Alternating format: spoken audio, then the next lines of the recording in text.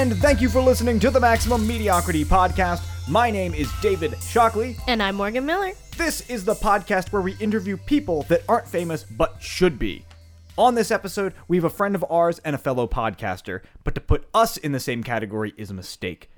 I'm not even sure why he actually showed up for this interview. He's a juggernaut of production. He's been busy helping make shows like the Horror Movie Night podcast, the My Favorite Episode podcast, Disneydo, and 2 more shows coming out next year. I'm excited to finally be able to say this. Matt Kelly, welcome to the show. Oh, that's me. You were talking about me that whole time. I think. I was waiting for Joe Rogan to walk in. Matt, we really do appreciate your mother for driving you all this way to get Yes, no. She's just sitting there in the soccer van waiting for me. I'll keep the car running, sweetie. You do your little podcasty thing. I didn't mention that when I DoorDashed the Wendy's, I just texted her. I was like, Can you please just bring me some Wendy's, Ma? Mom, I want some chicken tendies, please. I know we're at a nice Italian restaurant, but please, chicken tendies. Where's the most ludicrous place you've ever ordered chicken tendies? Oh. Hibachi. Really? Oh, that's pretty depressing. Man. You know, like, they make a lot of really good food at Hibachi. I wouldn't know. He's watching They put on a great show. He's Yep. just watching the whole show with some tendies. Yeah. Yeah. Everybody else is watching hungry. I got my tendies in my stomach. Did you break off a little piece of tendy and be like, no, please don't flip that shrimp in my mouth, but if you want to flip this chicken tendy in there, I'm totally down. I don't let any other swill touch my mouth. Just the chicken. So side note is I do that because I can't stand shrimp at all, but I love catching things in my mouth. So That's like when it what comes to my she turn, said. I'm like, can you use this piece of chicken that I just ordered instead? And he's like, yeah. He's like, $5. judgment. Yeah. Judgment. Look, there's a way different art to shooting a chicken into someone's mouth than a shrimp. It's a different velocity. Yeah. It's different. Lean It's back more. So, Matt Kelly, you're a podcaster. That I am. Can you tell us about your history making podcast? How did you start? How did you get into this? Whew. So my first podcast was like late 2004, early 2005. And it was, I just discovered podcasting. I was watching a bunch of shows, but one of them was Geekscape. And it was just, at the time, it was a video podcast of just a guy and a guest on a couch. And I was like, I could do that. I have a camera. So like, What makes this person so special? yeah, so the like, couch, obviously. yeah, the couch. So we'd tried like 14 different variations of similar shows. 14. Yeah, we like, there was a lot of like shows that went for like 6 episodes, and then we'd be like, no, let's rebrand, let's try something else. Like we just kept rebranding the same concept under different names, and eventually It was the name. I'm sure that was the problem. that was 100% it. It was, so like the first one, I think the very first one was an audio show actually, and it was called, I think it was just called Below the Radar Radio.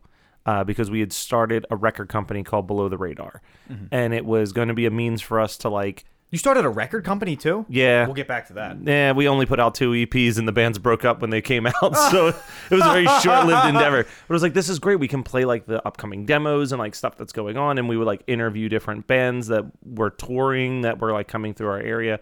And that was fun. But like, we were like, I want to do the video stuff. So then we started doing like sketch comedy videos. We were still doing the interviews, but the interviews were a lot weirder. My favorite interview we ever did was we called it Questions from a Hat, and it was like inspired a little bit from Whose Line Is It Anyway, but it was me and the other guy who ran the record label, Schropp.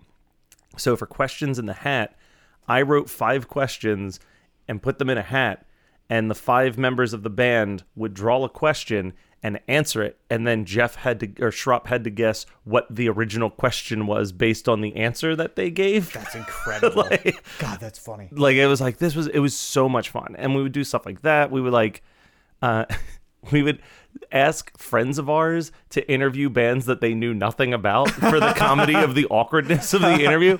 Like I remember we interviewed the lead singer and the guitarist of 4 Year Strong, and we sent some random dude who had never heard their music, knew nothing about them, and showed up late to the show, so we missed their set, and we're like, go interview For You're Strong. And he's just like, so where are you guys from?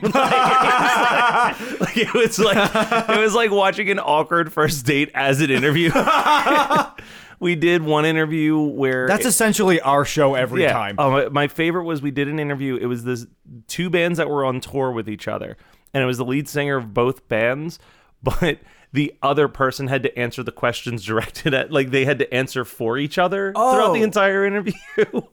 And it just, divulged into them mocking each other and, like, getting little jabs. But it was like, we would do fun shit like that. And it was really... I loved doing it. But, again, like, video stuff was... pain in the ass because there's this whole extra added you're editing a video versus audio, which takes a little bit more time, three times as long. And then B, like the upload time and the amount of space it would take. And like there was a point where the podcasting was almost exclusively video for a really long time, and we were like uploading them into iTunes so you could only watch it on your laptop. Like it was before you had like the phones is what really changed it. Phones was when like podcasting went way more into an audio form and like exploded. Because if you can just like plug it into your fucking car and listen to it, it's a lot more digestible than like, all right, I gotta find 2 hours where I can sit down and watch this weirdo's podcast. So like we did a bunch of that, and then eventually I landed on the St. Mort show, which up until Horror Movie Night was the longest the show had lasted. Most of the shows had gotten about... We'd always joke that about 15 was like the number where we'd be like, nah, and then we'd quit. And then you'd be done with it. Yeah, so St. Mort show went over, I think it got to 150, maybe 175 episodes. And that was that even went through a bunch of different iterations. When it started, the concept was that it was going to be the podcast version of a late night talk show. Okay. So it was an hour long. I had an opening monologue, I had a musical guest, and I had two random guests, and we recorded a bunch of fake commercial breaks. But that became a pain in the ass because I was doing it as a bi-weekly show, but even then, like, that's a lot of fucking work for every other week to, like, put together. So then it just turned into a one-on-one interview show. But that was, like, the numbers were kind of bouncing back and forth. It would, if you had a pretty decent guest... you'd get maybe like 150, 200 listens, but otherwise you'd get like 10. And it was just like friends and family members being very generous. Yeah, relatable. Relatable. You rely so much on the guest. Yeah.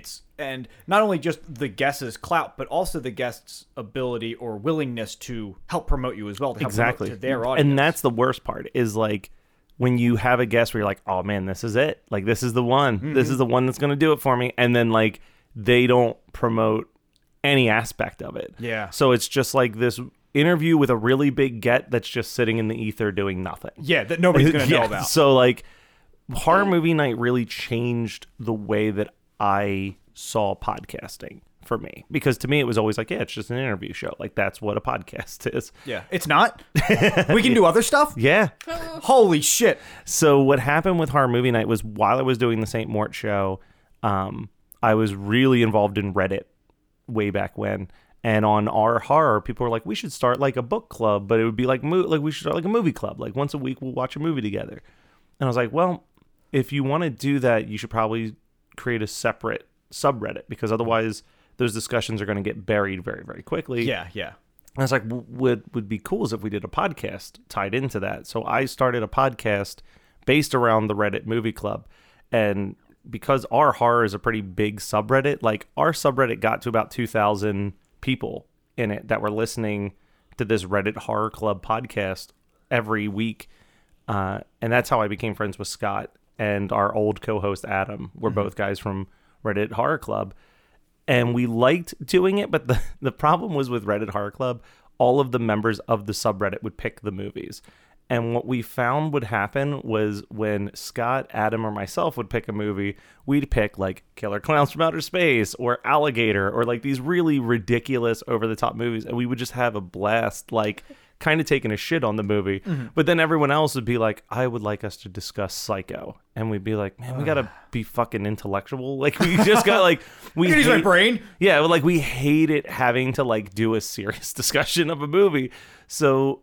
eventually we're like, we have fun doing this and people seem to like it, let's just take away everyone else's opportunity to pick movies, and we'll start a separate podcast. But Horror Movie Night Fuck really... these people and their stupid opinions. Well, so Horror Movie people? Horror Movie Night really changed things for us because, A, it helped out that when we launched the show, there was already this built-in Reddit community that jumped on it right away. But also, you know, if you look at all of the shows that I've done since, I kind of stray away from the interview shows, and I stray away from shows where the guest is important to the guest is helpful, but it's more like, if you come to this show, it will be discussions about blank. So it's like, if you like bad horror movies, it doesn't matter if we have a guest or not. Every week you're going to get the discussion that you're looking for on a bad horror movie. Same thing with like Disneyto. Same thing with my favorite episode of. I've got another one coming out soon called One Hit Thunder, which is about one-hit wonders. So like it's all great. So it's like stuff like that where it's like, you know, some of those shows have weekly guests, and it's cool if we have a big name guest, and it's even cooler if that big name guest actually shares the episode. But the people who are coming just to hear a funny conversation about an episode of television, it doesn't matter if they know the guest or not. They're going to be like, oh, they're talking about Scrubs this week. Let me give it a listen. Yeah, you want to make it so you create the content. Like, Yeah. you are the reason that people show up. You don't want to. It sounds like you don't want to have to rely on the guest for whether you make an episode Yeah. or not. Do you ever struggle with the guest like canceling? Would that ruin a show? So Horror Movie Night was great because we didn't have to worry about that. Disneyto was great because we didn't have to worry about that. It's my newest like frustration with my favorite episode of and One Hit Thunder is both of those shows. It's a single host. You know, my favorite episode of is my sister Julie, and One Hit Thunder is Chris Fafios of the band Punchline. And if we don't have a guest, we don't have a show. You know what I mean? Like, because it's just them sitting by themselves, just being like, so let me tell you about this show. And there's some people that do that type of podcast, and I don't know, I find it really can kind of be boring and a little self-indulgent when you just listen to a person explain an episode of TV that they watched with like no one to bounce opinions off of. Right, because it just turns into, well, why do I care what your opinion is? Exactly. What weight does this have about me? You have to have some type of skill or something else that you bring to it. Yeah.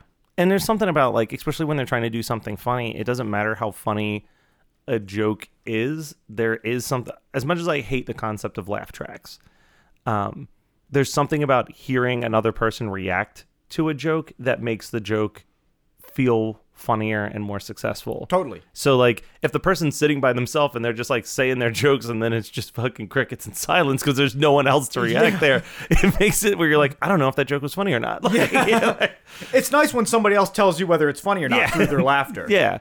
It's even like I've watched movies and TV shows that I think are very, very funny, but when I'm watching them alone, I think that I don't make as much like vocal laughter as like if I'm sitting with a group of people and we're like losing our minds about it. It's why seeing comedies and like horror films in a theater is such a fun experience. Totally. Because you just get, even if the movie's trash, you get caught up into like the atmosphere of reaction. So Matt Kelly, what can you tell me about your time in LA? So I moved to LA You lived in LA? for 6 months. Really? Yeah, I moved to LA. My big goal was I'm going to go out there. I'm going to make it as a writer. I had gone out the year earlier to help with the Geekscape booth at San Diego Comic-Con. And I was like, this is amazing. But it was definitely like that. I've never left my hometown and I'm in somewhere new. So it's automatically better than where I come from. Yep. And I was like, you know what? I'm going to save up money next year. I'm moving out to LA. That's what's going to happen. So like I saved up money and like people gave a lot of money. There was a big going away party and I had like a good, I'd say like $7,000 or $8,000 to move out to LA. And I just contacted someone that I had met when I did San Diego Comic-Con and I was like, hey, do you know anyone looking for a roommate? And he's like, yeah, me. So I was like, perfect. So we like got this place and I'm like super excited. And then like as it's getting close, like I remember like the day before I left, I just was like, I don't want to go. I don't like all of a sudden, like Really? all the panic, all the fear of like Leaving moving. your hometown to somewhere where nobody you know lives except this guy you met 7 times. Yeah, like that it you're was- gonna live with. Yeah, it was like, oh God, this is going to be bad. And I was like super panicked. And I remember leaving was the worst because like I'm a very emotional person. My mom's a very emotional person. So like the whole like goodbye was like I just didn't want to leave. Like I was like standing outside the car like I don't want to get in this car. I get into the car and she hands me an envelope and she goes, "Don't open it until you're on the plane." No. Jesus. So I'm like, oh no. What is this, The Notebook? So I open up this envelope. Right before this 9-hour flight, and it is the most beautiful like card that's just filled with like how much she's going to miss me. And like, you know, like I'm her first child. She's like, you know, I feel like a piece of me is gone. Like it was like you would have thought I had died. I was like, so I'm just sitting there like this sucks. Like I'm so upset. And I get to LA and I walk up to the apartment and it was buyer's remorse in like the worst way. Like it was like I flick on this light switch and the first thing I see is all the cockroaches scatter. And I'm like in this like the entire apartment was the size of where we're sitting. Like 2-bedroom apartment that was going to cost $1,200 a person. No. And I was just like, that's like the size of this room is like 500 square feet. yeah, it was. I was like, this sucks so bad. I had no job lined up. And I'm like, okay, I'm doing the math. I'm like, if I don't find a job, I only have enough money for about 3 months here. Okay. So like That's a tight timeline. Yeah. But I feel like you could do that. Maybe not as a writer, but something. So we go immediately the week after I moved there, we go to San Diego Comic-Con. So I'm like, all right, let's do the Comic-Con stuff. I'll see if I can do some networking.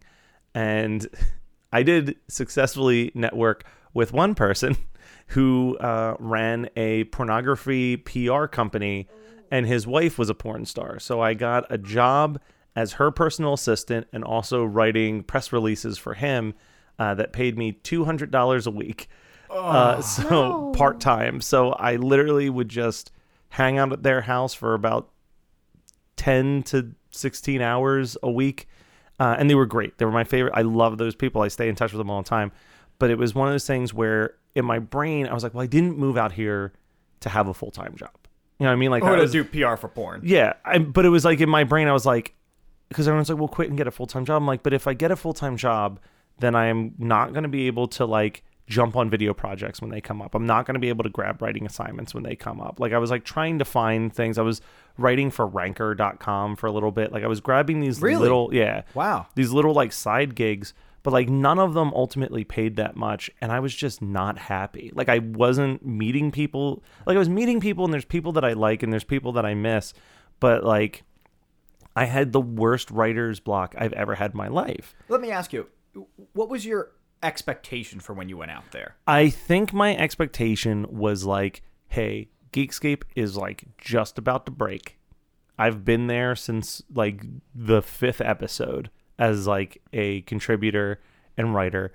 I'm going to move out there and in like a month, Geekscape is going to suddenly be able to like bring on people, pay people, and like... Oh, you were kind of relying on that seed to grow. I was hoping... Yeah, I was like... it was like I was gambling on it. I was like, no one told me that was what was going to... Like, I don't want it to sound like someone's like, yeah, come out here. Like, in my brain, I was like, no, I'm making a gamble. This is going to go great. You're like that ain't on me. Yeah. You're like that meme of the woman like with all the equations in front of her. You're like, I can see this coming. But I also, I guess, in my... Because, like, where I'm at, you know, like, I don't know if you guys have experienced this, but like if I don't like my job in Pennsylvania, I have a multitude of friends who are like, hey, my place is hiring. Like, hey, I'll put in a good word, blah, blah, blah, blah, blah. Yeah.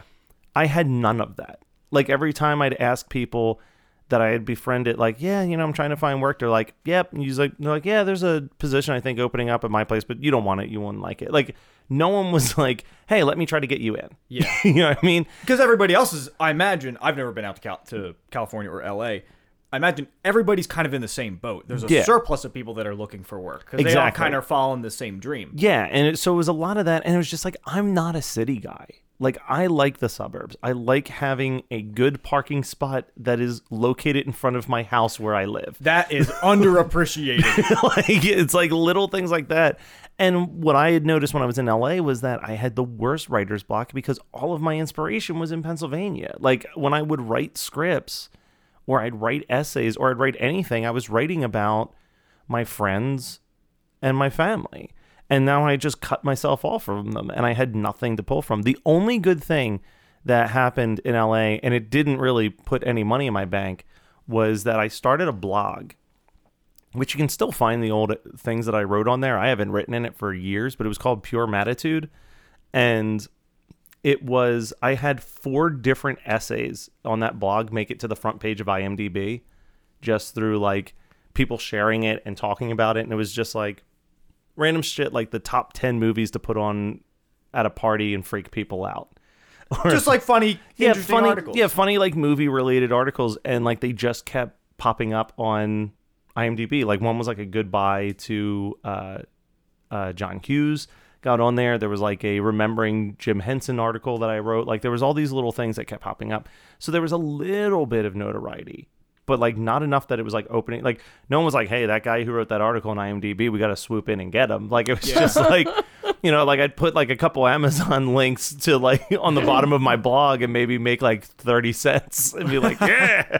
So did you write, when you're writing these articles, when you're writing these blogs, are you thinking, this is going to be a thing that gets me somewhere, or were you just writing it I needed to write. I was like, I didn't have ideas for scripts anymore, but I was like spending a lot of time just laying on the couch watching movies and like and just seeing like things. Oh, aren't we all? Yeah, you know what I mean? Like there's like a positive and a negative to unemployment for me, which is like I think the only thing that I like when I'm unemployed is that like my grand scope of pop culture is so much more up to date. Yeah, you have a much wider lens. You know what I mean? Like I remember when I graduated college, shortly thereafter I got let go from the job that I had, and it was the first time that I didn't have to go to work and I didn't have to get up and go to a school. And it was like this very freeing month where I lived behind a Circuit City as they were closing, like as Circuit Cities were going out of business, and bought the complete series of that 70s show. So there was like this solid like 2 weeks where that's all I woke up in the morning and just watched that 70s show and like occasionally stopped to get food and go to bed. And then like after that 70s show was done, there was all of a sudden this like, I guess I gotta find a job. Like, fuck, the show's over. What am I gonna do with my life? It was so like, and this is how bad it was when I finished college.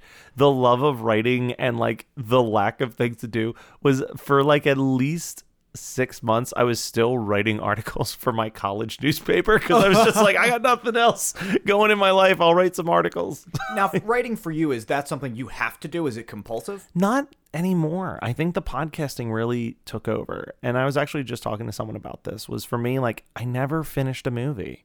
I wrote so many scripts. I had so many ideas and nothing ever happened. And I think the difference between that podcasting fixed was like, the process of making a movie is a really, really long process. And there's a lot of times for you to second guess yourself, get cold feet and run away. Mm-hmm. Whereas like with the podcasts, I would record them and put them out in the same day. Yeah. For a really long time, like in the early days. So like there was that aspect of I didn't have time to second guess myself. Yeah. On it. And then what was crucial with that was not that any of those shows were a success, but they all failed. But I learned something new in each one of those failures. I never allowed myself to fail with any of the writing or any of the film. And that was like a thing. I was talking to a friend. I was at my class reunion the other night and I was talking to him because he's doing really well with film stuff. And like for him, it was like, yeah, I failed a ton. He's like, I was making movies with my friends where like we just took a broom and taped a microphone to it and that was our boomstick. Like it's a good idea, Morgan. Write that down. Yeah, but it was like stuff like that because like we needed to like we had to fail to learn how to do it right. Mm-hmm.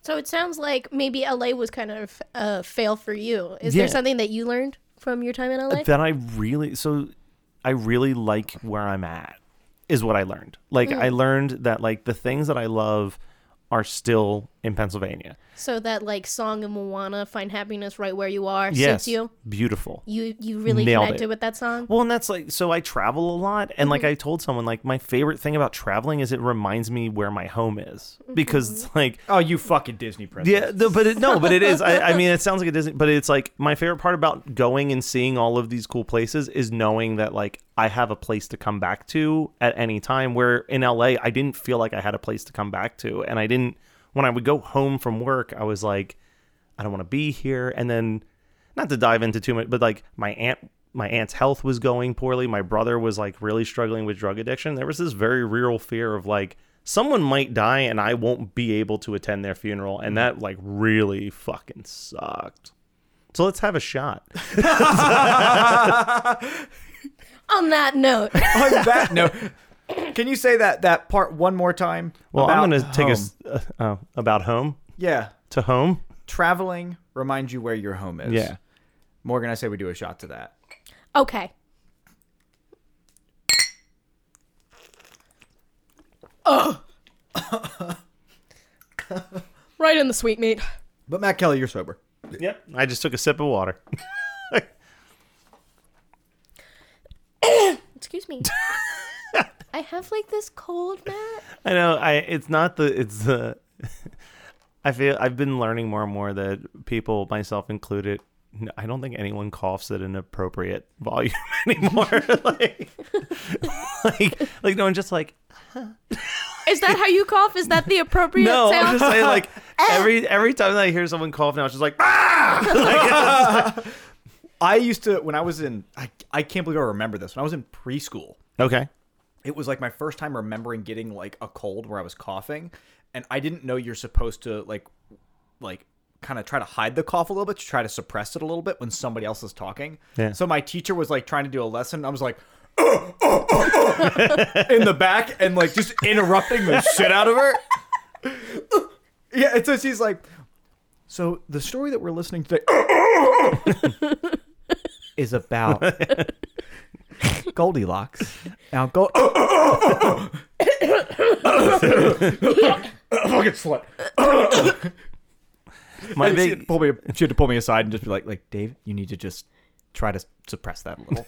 You know who I don't like? I don't like the people that like when they sneeze really loud. Like they obviously put volume in it. Like they scream sneeze. Oh, Yeah. Yeah, when One that of those. happens, I like straight up don't say anything. I look at them in the face and I move on. I'm like, you know that was wrong and you're still gonna do it. You are not special because you sneeze. You talking about your coughing issue reminded me of my elementary school shame, which was that You couldn't stop pooping your pants. couldn't stop. I hated math so much because I wasn't good at it. And like Me every all the time. every time that it was right around math time, and I'm talking like 2 to 3 times a week, Oh no. I would excuse myself to the bathroom and then swear that I had just thrown up and needed to go home. aw. You're really cute though. I was like, Like mine was that my teacher had to tell my mom, like basically, your kid has ADHD and you need to do something about it. That was my childhood shame.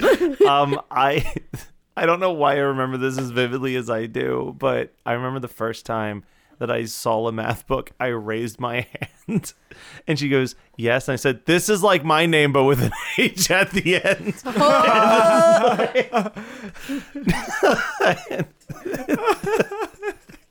He's special. No college for him. Yeah. Do you think preschool teachers can ping that? Yo, I bet they make bets for sure. Oh, you have to. They have to, right? They have a little pool that they pay off every 10 years. Did you ever have, so like, I was one of those people who was like, I always say that I was a little too smart for academic, but I was certainly not smart enough for like the honors classes. So I was always like in these classes where I would excel, but like, I kind of was like, man, a lot of these people are dumb. That's You would just exactly stay back and judge. Well, I remember the dumbest thing I've ever witnessed, and I'll see if this works in an audio format. There was a kid who's like had like shaky legs, right? And he's shaking his legs and he's tapping his feet, and we're on like the top floor at the school, and the teacher goes, "Dennis, knock it off! There's people under you." And he looks under his he goes, "What are you talking about?" And I think my favorite question that I ever heard asked in school was, I was in history class and somebody raised their hand and asked if there was like a line at the equator. Like, oh, like that there's shows like on the globe. yeah. Do they paint it? Do they have to repaint it? Legit, everybody, including the teacher, pointed and laughed. Oh, jeez. And you know what? I mean, I was like, and that's why that person never is asked a question once. here's the thing, though. Or In since. that person's defense, There right? was a line on every globe. well, I was gonna say, in that person's defense, there are not lines that divide up the states unless you go to the 4 points, which is like a crucial enough point that they have built some type of thing to show where the 4 different states break apart. So maybe someone's like, some people might want to know where the equator is specifically. Yeah. Like, do you think there's a sign? I'm always shocked that there's not, because I've done I guess I've always flown. I was gonna say, are there signs that let you know when you're about to change a time zone when you're on a road? Oh, I wouldn't know. Or when you're flying, is your trail a dotted line? I'll tell you what, I think I've seen airports do this, but I think it was just one time I was in a swankier plane than I've ever been in before. I would pay so much extra money for when I have long flights if they had a screen that was showing Right. where we were Yeah, like tracking it. yeah, so I could look up and be like, okay, we're over Colorado, so we're almost there. Like a loading screen, yeah, almost. because nothing's worse than checking your phone, but you're in the air, so it hasn't changed any of the time zones yet. So you're trying to do some rudimentary math, but also not knowing what time zone you're actually in at that given moment. For you, that must be a really big struggle, Mr. Math. Oh, it's bad. I just assume that I just do the math of 3 hours every single time. I'm like, well, I'm trying to get to California. So whatever it says on my phone, I'm just going to subtract 3 from it and assume that that's what time it is in California and that I'm almost there. Mm-hmm. I will tell you that I had the worst experience on a plane I've ever had the last time I was on a plane.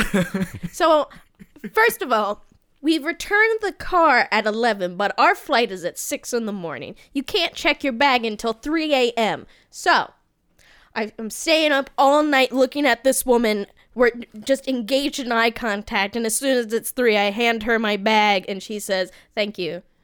And so I'm ready to sleep on this plane, right? Yeah. I get on the plane. The kid behind me, the fucking plane hasn't even started, and he is crying, screaming, and then he just starts loudly vomiting, and I was just like, "Fucking man!" And this, That's why I never take my headphones. I put headphones on, crank up music, and I don't. They don't come off the head. That's where they stay until that plane is safely on the ground. but it went in it went from just scream crying and then throwing up the entire flight. The entire flight, this child was sick. I was like, it has to be gone. There can't be anything in his tummy. He's like, joke, just kidding. I ate some crackers a second ago. It was a 4-hour flight. Oh my god. He was right behind me. I was just like, bitch, do you know I stayed up all night? You were ruining my whole plan. You know what? I take it back. I was really sympathetic the first 2 hours of the flight. I was like, man, that really sucks. That's probably the first time he's ever experienced this. And then finally, But around 7 or 8 in the morning. and then after the first 2 hours, I was like, all right, you know it's coming. You can stop screaming now. Yeah. You can stop. I had to take a flight from Philadelphia to Portland, Maine, No, which is a 40-minute flight. sounds good though. And I was like, I'm looking at the terminal that they need me to go into, and I'm like, I didn't know that there was a terminal with that letter. And I'm walking Z. around, and I'm on ground level, which I've never, you just walk down, and it's basically you're in the airport basement.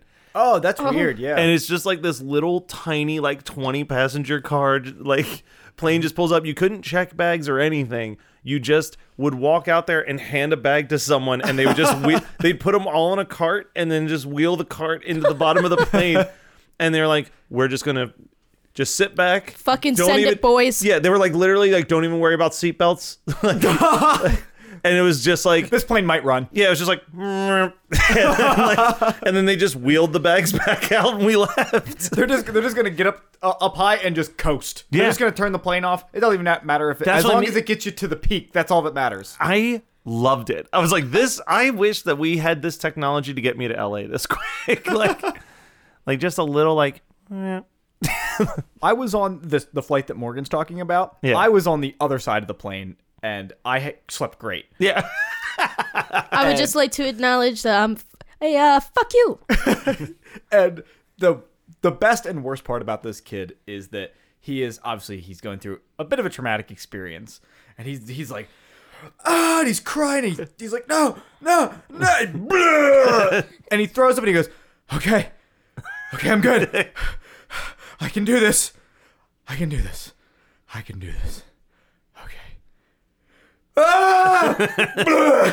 He's going through an entire emotional break at 8 years old. I get it, because I'm 34 and I feel like when I have to throw up, I go through that exact same emotional break. Exactly. Where I'm like, God, no, please, no, this is going to suck. And I'm like, no! And that's why it was so funny, because this kid has the soul of a 30-year-old already. I'm so miserable when I know that I have to throw up. Like, I'm like building up to it. I'm like, this is going to suck. I'm like hyping up for it. I'm like, all right, I'm going to throw up. Here it comes. I'm going to throw up. I'm going to get it all in the toilet this time. The only thing that gives me solace is that I'm like, sometimes after I throw up, I do feel like a shit ton better. So I'm like, maybe this will be the time. And then it's like, every once in a while, it's not the time. It's like, I fucking hop back and forth between the toilet, just giving it the eyes, just like, when's it you and me, baby? When's it going to be us? Is this riveting conversation for the people listening? Let us know. So you make a podcast called Horror Movie Night, and we just want to jerk you off a little bit. Oh, sweet. Zip. So Horror Movie Night, it's happening. That gets an average of 7,000 to 8,000 downloads on a weekly basis. So that 7,000 every week, that brings it to about 24,000 a month. Yeah. You are more. So that means because you have over 20,000 downloads a month, that puts you in the top 2% of podcasts. Jesus Christ. Congratulations. I can't imagine that that's accurate. It doesn't feel like that would be accurate, but I'll take it. You're welcome. And to add to that, that means there are over 700,000 active podcasts going on right now. Yeah. In 100 different languages. So that's not just exclusively English, but I'm sure that's the majority. Well, that's like, because I've heard the math that like if your show gets to 150 downloads in a month, if a single episode gets 130 downloads in a month, it puts you in the top 50%. Yeah. Which like says a lot about, like there's got to be podcasts that are getting like 2 listens every episode. Now you've kind of been there because you've made so many different shows, and surely we are there. Or I should say are there. You're higher than that. Yeah, but like we were there where it's like we're just putting it out, and it's just very supportive friends and family that are downloading it and pretending to listen.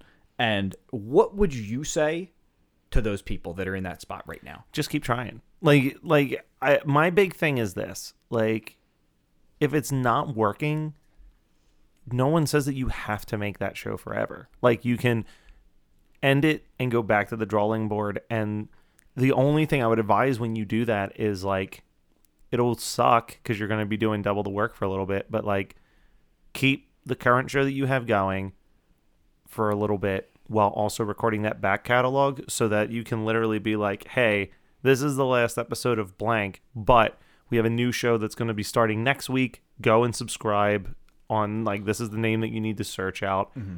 And what's going to happen is, like, if even a half of that audience shifts over to that new show, it's already a great starting base for you to try something new with people who are familiar with your content. Well, we're assuming there's 0 people listening. Okay, so, I mean, still put shit out there. But, like, see what works, see what doesn't work, learn from the mistakes, learn from, like, what, try to find time to get at least one person to listen to it. You know what I mean? Like, sit down with someone, have them listen to it, and say, like, what do you think about this?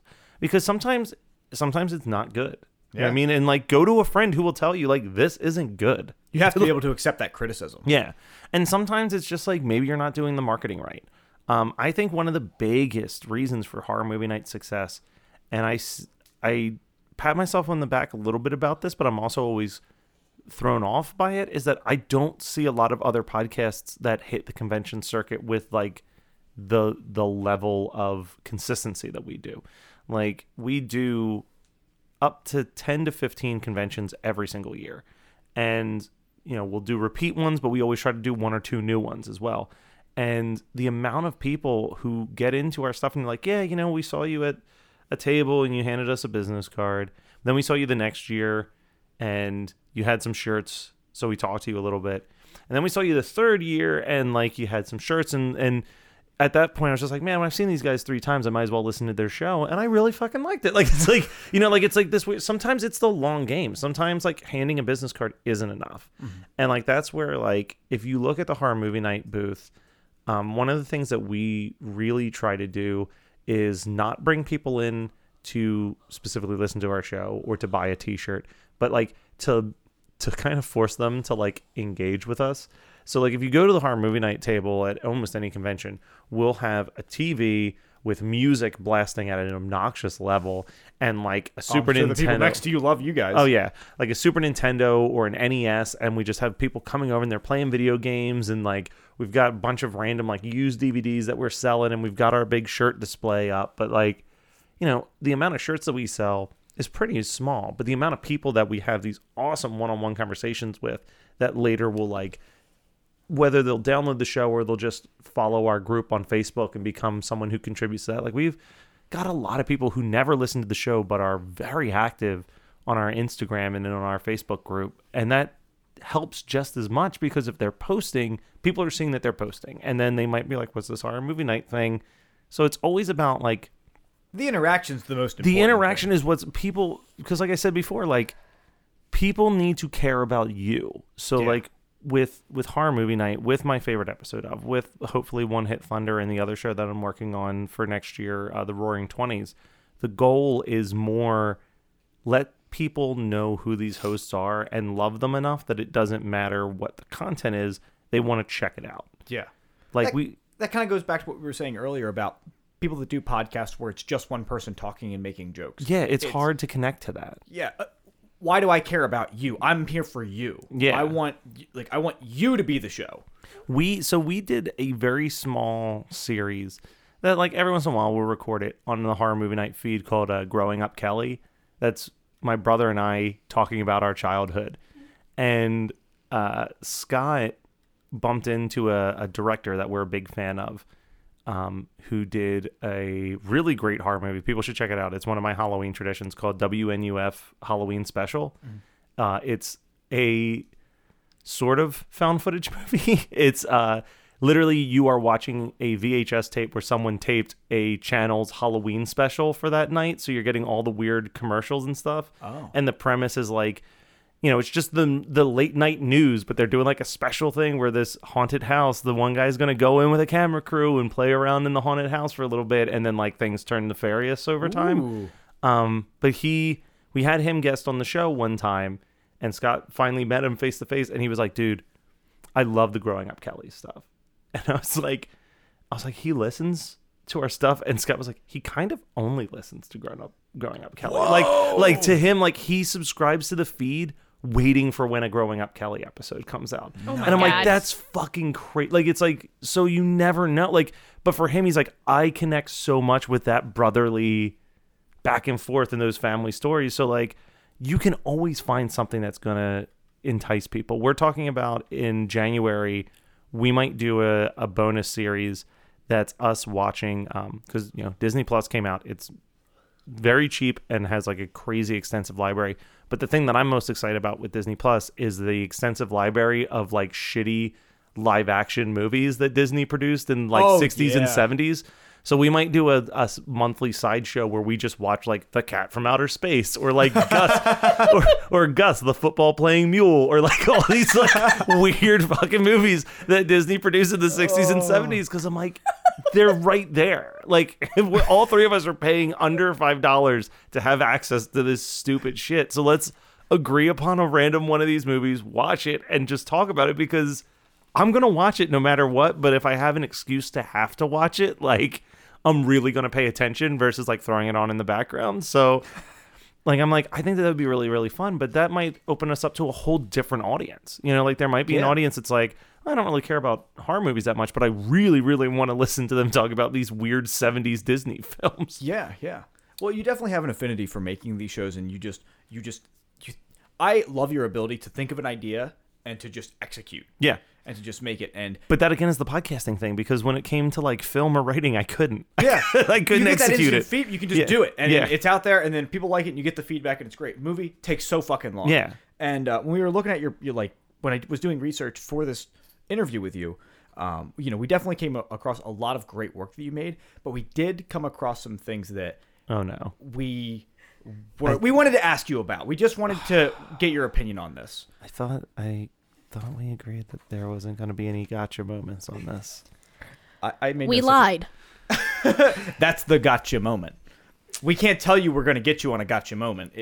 That's true. It does lose its name. This is an open forum. We just wanted to give you a chance to defend yourself based off some of the more alarming things that we have found. Okay. We had heard Matt Kelly can't wear flip-flops. Very true. There's a lot of people who've yelled at me about it, which is why I just wear slip-on Vans now. Yeah. I hear it's because you don't have toes. False, but I will not expand on that answer. Fair enough. I also see here that you were one of the 10 people that voted for Harambe in the last election. I rescind my time. We have to do shots for Harambe because he did shots for us. He took one. Matt Kelly, we understand that you once tried to, quote, get this bread by snorting flour. So I don't know where you got that information. That is as far as I'll answer that question. I also see here you sleep on a waterbed. Ooh. So All right.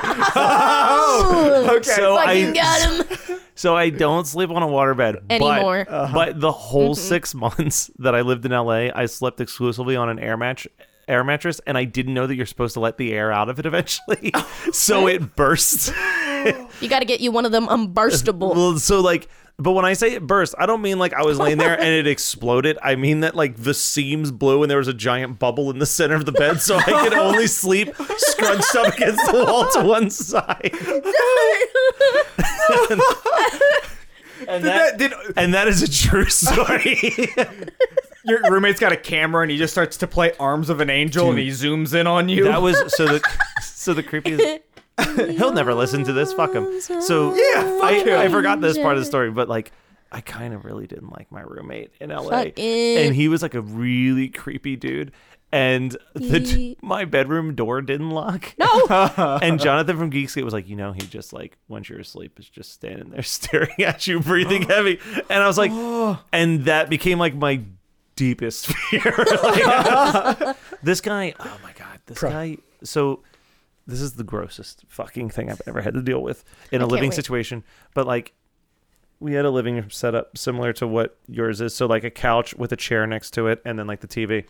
That's how it goes. That's everybody's setup. So I was sitting on the couch. Setup. I was sitting on the couch and I was eating food, watching a movie, and this nasty motherfucker walks over, sits down on the chair right next to me, and just starts fucking clipping his How toenails. did I know that's what you were going to say? Like, and like, I'm so non-confrontational that I just kept looking at him like, maybe he'll understand that this look means that is not appropriate behavior. Look, I don't want to minimize what you just said, but I see this souvenir everywhere I go now, and it's the toe clippers with the fucking bottle opener on the top. And I want to know who the fuck is drinking a beer, cracking open a cold one while you're cracking off your crispy ass fucking toenails. I would say the person whose toenails are long enough that they need a beer to get through the act of clipping them. Just like, gotta clip my toenails again. Just Have you ever had them grow just long enough that it hurts? Yeah. Like, that's what that's for. Like, It's medication. It's actually part of a game. The game is you crack open the bottle first, and then as you're clipping your toenails, you try to get it in the hole. oh my god. all right, so what's the Extra next lie that flavor. you found about me? It sounds like these have all been pretty true. They sound true. That you think that Celine Dion is actually just Sarah Jessica Parker in disguise. Yeah, I will agree to that one, Can actually. you expand upon that, please? Yeah. No. Unacceptable. This was... I'll just say it. Matt Kelly believes he can manifest tacos just by thinking about them. You have no proof that I can't. Make a taco right now. No, this is a gift for me and me alone. You fucking waterbed sleeper. Air mattress, please. My bad. I'm sorry. Did you pre-sauce before you got here? No. Anything else? Oh, you think this is the end? I got some more questions. Oh no. So look, Matt Kelly, I hear that you like horror. Mm-hmm. And they say that Stephen King is the master of horror. Mm-hmm. But to you, who reigns king in the horror community? I mean, why can't it be Stephen King? I just meant in your eyes. I know, but you're asking. I was going to say he hangs the star and moon Yeah. in my eyes. Because the way I'm just saying, the Answer way the that question, you worded, Taco Man. the way that you worded that Fucking- question was like, a lot of people say Stephen King is the master of horror, but who's the real master of horror? It's not like, do you To agree you. or disagree? We're just trying to gaslight you. I mean, I don't say that. I don't say that's a Stephen King. But I mean, a lot of people say that you have disagreements with that. It's tough to say. I think that he is of all of the people in the entire history of horror. I don't think there will ever be another Stephen King. So He's like you. He Whoa! or you're like him, as in you Drink a lot. He's actually sober now, so Yeah, they're see? similar there. Oh, yeah. But no, I was talking about in the way that they like mass produce. yeah, They're no, never ending productions. and that's the thing, is I think that he's had more hits than misses, but like he doesn't have a perfect career. But like, I don't think that there is a name that is more synonymous. We all read Tommy Knockers. Yeah, but that's what I mean. Like, his name is more synonymous with horror than pretty much anybody else. But it's also like he's written a shit ton of stuff that's not horror. But like, if the name Stephen King is on it, you're like, oh, it must be a horror book. Like, if you're just a regular non-Stephen King reading person, like that's what you associate him with. Otherwise known as a loser. But like, I don't know. Like, I think that there's a couple. Like, I think Wes Craven kind of fell into that same vein where like Wes Craven made a fair amount of non-horror movies, but like people know him as Wes Craven, the horror guy. Like, he is a horror guy. But I have the moderately controversial opinion that Joe Hill is better than Stephen King in every way possible. But I've only read a couple of his books, so I can't say I agree or disagree. But I will have to read a whole bunch and get back to you at a later date. I mean, this is coming from the same guy that voted for Harambe the Dead Gorilla. This is true. I mean, take a grain with grain of salt. you saw what we did get. Just saying. We got Harambe the Dead Gorilla. But yeah, I think Joe Hill, he has a better track record so far. I mean, it's comparing 10 books to like 100, but it's a pretty 63. good. Are you including essays and Yes. novellas and Yes. all that? Okay. You didn't even have to think twice before answering I that. counted. Okay. Just now in your math, like Rain No. Man or like... I looked it up a while ago and I wrote down the total, and I've been marking off all of them as I go. When was a while ago, though? Oh, I guess he did release Because that I was new going to say, book. I feel like every time I walk... 65. Are you sure? Because I feel like because I did the same thing where I was like, I'm going to make the full list of all of his books, and then I'm going to like delete the books as I read them so that I can, but like, then I swear to God, every time I go to a bookstore, there's a different Stephen King book on a shelf that I don't have written down on my list. Then I'm like, this motherfucker's still probably putting out like 4 books a year, isn't he? He's just this Chinese sweatshop of just. I mean, really novels. close. This year he released 3.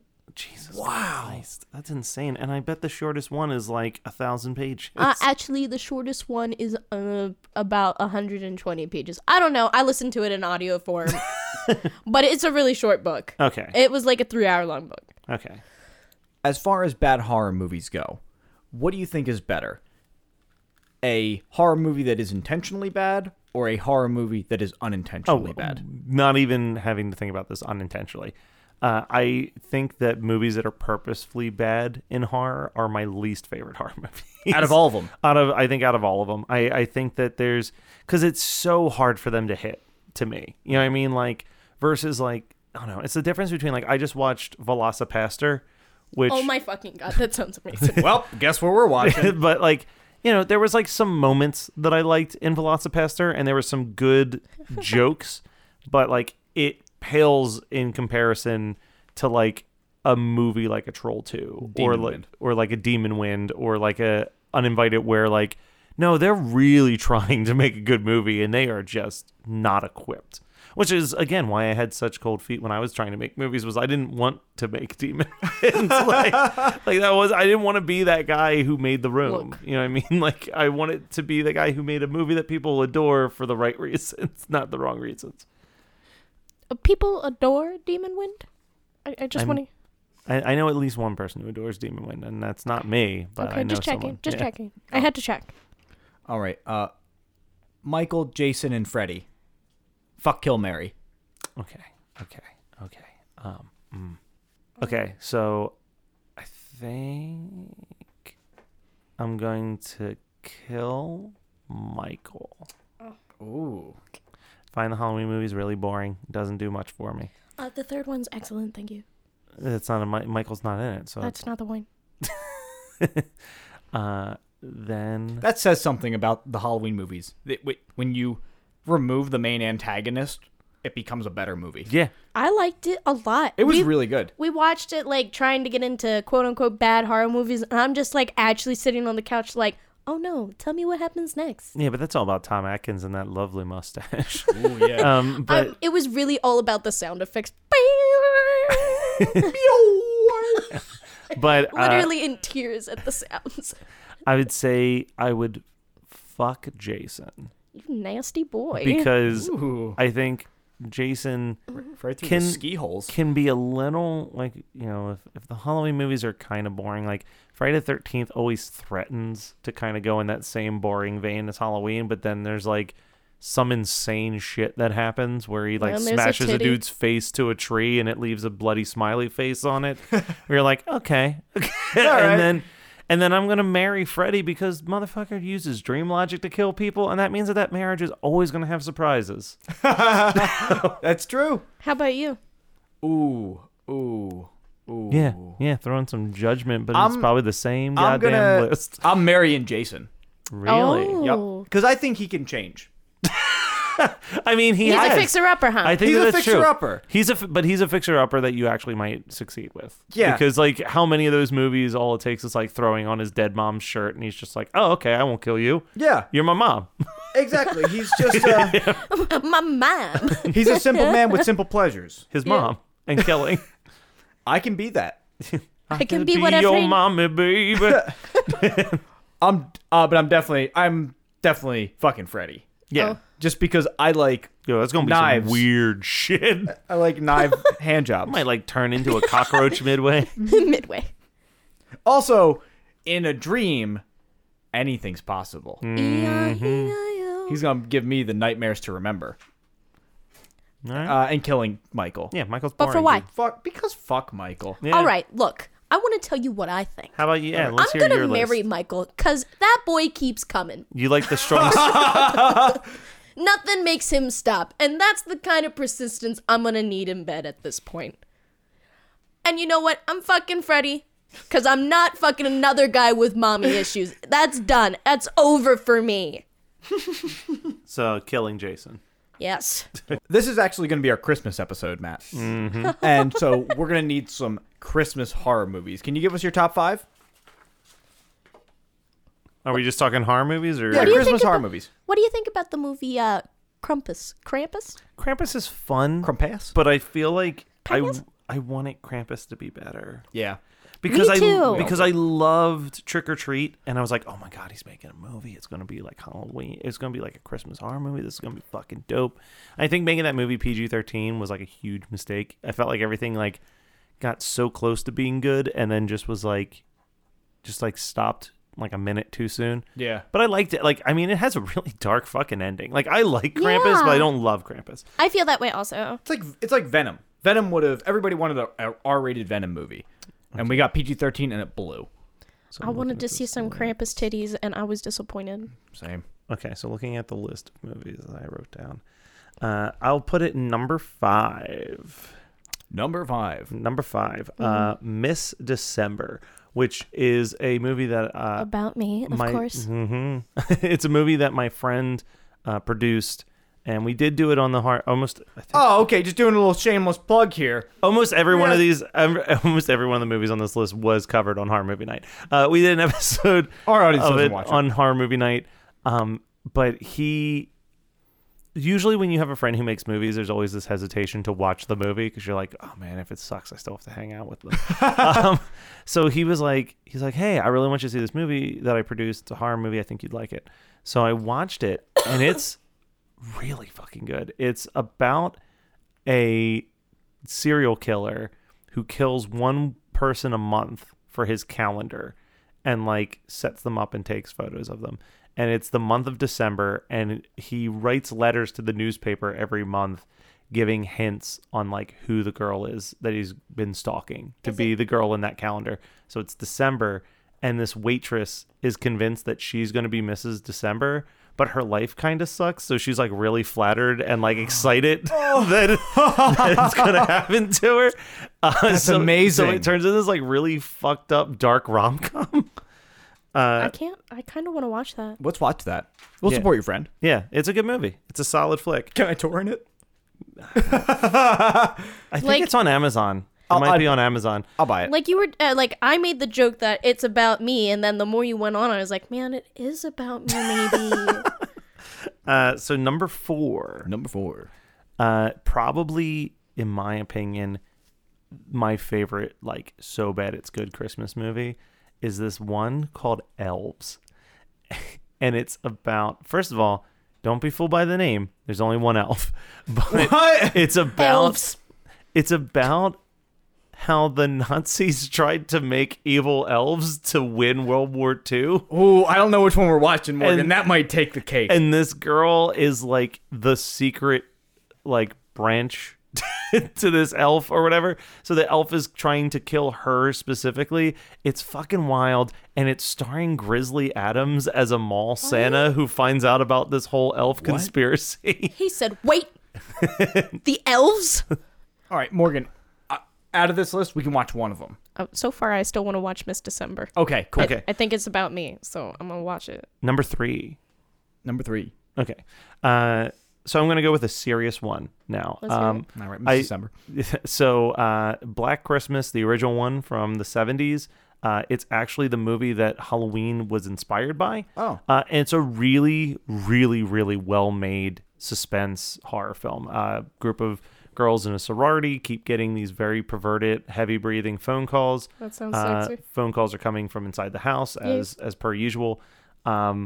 But the movie's ending is one of the few endings that like genuinely unsettled me in the sense of, and I'm going to spoil briefly, but like not spoil. It's just like they never catch the killer. You never know who the killer is. You know nothing about him. Oh my god! So, like, I just got goosebumps. Yeah, so you just kind of are left there like, holy shit, like all of this happened and that dude's still out there. And like, so the story is that John Carpenter was talking to the director, Bob Clark, who made it. He was like, have you ever considered doing a sequel to Black Christmas? And he goes, yeah, I always thought that it would be interesting to have him appear at Halloween and stalk some babysitters. And John Carpenter was like, well, why didn't you make it? And he's like, well, no one really wanted to see the first one. So, and he's like, do you mind if I take that concept? And he's like, go for it. And he sat down and wrote Halloween. But Wow. Halloween was intended to be the sequel to Black Christmas. So it's a worthy of watching. Oh, that sounds kind of cool too. Mm-hmm. What do you think, Morgan? I like this new one. I think it sounds exciting. So that's the new. Okay. Well, let's see if I can change your mind with number 2. Let's hear it. Number 2. Silent Night, Deadly Night, Part 5, What? The Toy Maker. What? So, Do I need to watch the other 4? No. So the Silent Night, Deadly Night movies, the first 3 are linked together. The kid sees his mom raped by Santa Claus and Whoa! raped and murdered by Santa Claus, and ends up in an orphanage. But he has this thing against Santa Clauses, but gets a job as a mall Santa. Yeah. But then like Oh. snaps and just decides to kill anybody that he thinks is naughty. The sequel is his brother wants to get vengeance for the death of his killer Santa Claus brother by also going on a killing spree on Christmas Day. That one was made for such a low budget that the first 45 minutes is just footage from the first movie recapping what happened. So they only filmed 30 minutes of actual footage for the sequel. But if you've ever seen the meme Garbage Day, that's from Silent Night, Deadly Night 2, where he shoots a guy taking trash out and just goes, Garbage Day. And then part 3, he gets hit by a car and his brain is exposed and he's walking around with like a giant jar over his head showing his exposed brain as he's trying to continue to kill. But then part 4 is just like a witch movie. Like it's just like a weird witch film. But part 5, it's starring Mickey Rooney, is about an evil toy maker who makes toys that kill kids at Christmas time, and the practical effects are Play fucking dope. Dude. Like, and there might be some subtle references to Pinocchio. Like one of the characters might actually just be a giant humanoid toy. And the toy maker's name might be Jim Petto. Got him. Damn. And then finally, number one. Number one. It's very like only sort of a horror movie, but I don't care. It's the most gory, it's the most graphic traditional Christmas movie that I can think of. It's the movie that I need to watch 2 or 3 times every Christmas. It's got Bill Murray. It's called Scrooged, and I fucking love it. Oh, Scrooge is I love that movie. Yeah, but you know what I mean? Like, it's not a horror movie per se, but it's got some pretty heavy horror elements for a Christmas film. What it is, it's a false sense of security. Yeah. You're like, oh, it's going to be Bill Murray, and it's like a story, and it's like, it's just a Christmas story, and then it just hits you with a few Yeah, well, because like their creepy version, scenes. because like their version of Marley is like he shows up as like a rotting corpse that has like his flesh like falling off piece by piece and Yeah. shit. Like they just go into these really dark, kind of gross versions of A Christmas Carol. Yeah. So I love Scrooge. Scrooge is like my number one. All right, what do you think, Maureen? Which one are we watching? I liked the third one. Black Christmas. Yeah, the original Black Christmas. Yeah. Although I will say the remake gets a lot of shit, but it's pretty fun. And I mean, depending on when this comes out, there's a new remake that's coming out this year. Oh, wow. Yeah, but it looks like it's like a weird like I think they got rid of the slasher aspect and it's like an occult, like a college cult fraternity thing, like that movie The Skulls. Well, Matt Kelly, Yes. we're getting kind of towards the end here. Oh no. But this is our Christmas episode, and so we did get you a little something. Oh no. We got you a little gift. Oh jeez. Oh wow. You actually did There get it me a is. gift. Our stagehand Abby gives you a little gift. Aw. I love the Star Wars wrapping paper. I'm trying to do that thing where you don't rip. Okay, Grandma. No, it's good paper. Audio Oh. listeners. Oh no, I thought I had it, but no. This is also captivating radio, I'm sure. It's perfect. Oh no. I don't want this in my life. Sorry, the box is pretty old. When we saw it, we thought of you in Horror Movie Night Podcast. Oh no. Oh no. There's gonna be ghosts in my house. It's a Ouija board. We got you a Ouija board. According to all of the music that I listened to when I was a teenager, I'm not supposed to mess with Ouija boards, my guy. So I'm going to throw this out there just because you gave this to me. It's a beautiful gift. Not sure how many people out there listen to the very, very, very, very small genre of folk punk music, but there is an amazing folk punk band named Harley Poe that just writes folk songs about horror movies, and they have a song about playing with Ouija boards. Oh. That is probably my favorite song by them, so check that out. But they also have a Krampus song called It's Christmas Time Again, where it's just them singing about Santa Claus coming down the chimneys and decapitating children. Oh, wow. That's awesome. Oh. Thank you, guys. That's It's our pleasure. Thank you very much for coming on the show. We really appreciate no you. problem. I love you guys. You know that. Yeah, we like you. You know, you were in the bathroom just like, Nick, kill Fair us, enough. going on. Let's get everything I'll accept it. let me shake my legs. Matt Kelly's coming. I made sure to shave for you. Oh. I won't Which say area? what. Your head? No. His butt, The second head. Ooh. also known as the You butt. went that high. Risky. Is there anything that you would like to tell people? Any holiday wishes? Well, obviously, I as much as I host a bunch of podcasts that can sometimes seem very mean-spirited in nature, specifically Horror Movie Night, I'm a big old softy at heart, so I hope that you guys all have a great holiday. I will keep your eyes open. I'm sure I'll post about it on the Horror Movie Night Facebook page and talk about it on the show, but in the new year, I'm going to start branching out and doing podcast consultation. So if you are trying to launch a podcast and you want to know all the places where I failed so that you have a little bit of a better first start than I ever did, feel free to contact me and we can figure out something. Awesome. That sounds great. And of course, we check out Horror Movie Night and all the other podcasts. HMNpodcast.com. That's the only one that has a website right now. But yeah, just search my favorite episode of Roaring 20s should have an active feed right now. And I don't know if One Hit Thunder will have an active feed just yet, but keep your eyes out for One Hit Thunder as well. Awesome. Do you have anything to say to the people, Morgan? I love you. We love you. Thank you very much for listening to our show. Merry Christmas. Merry Christmas. Happy holidays. Wear a condom.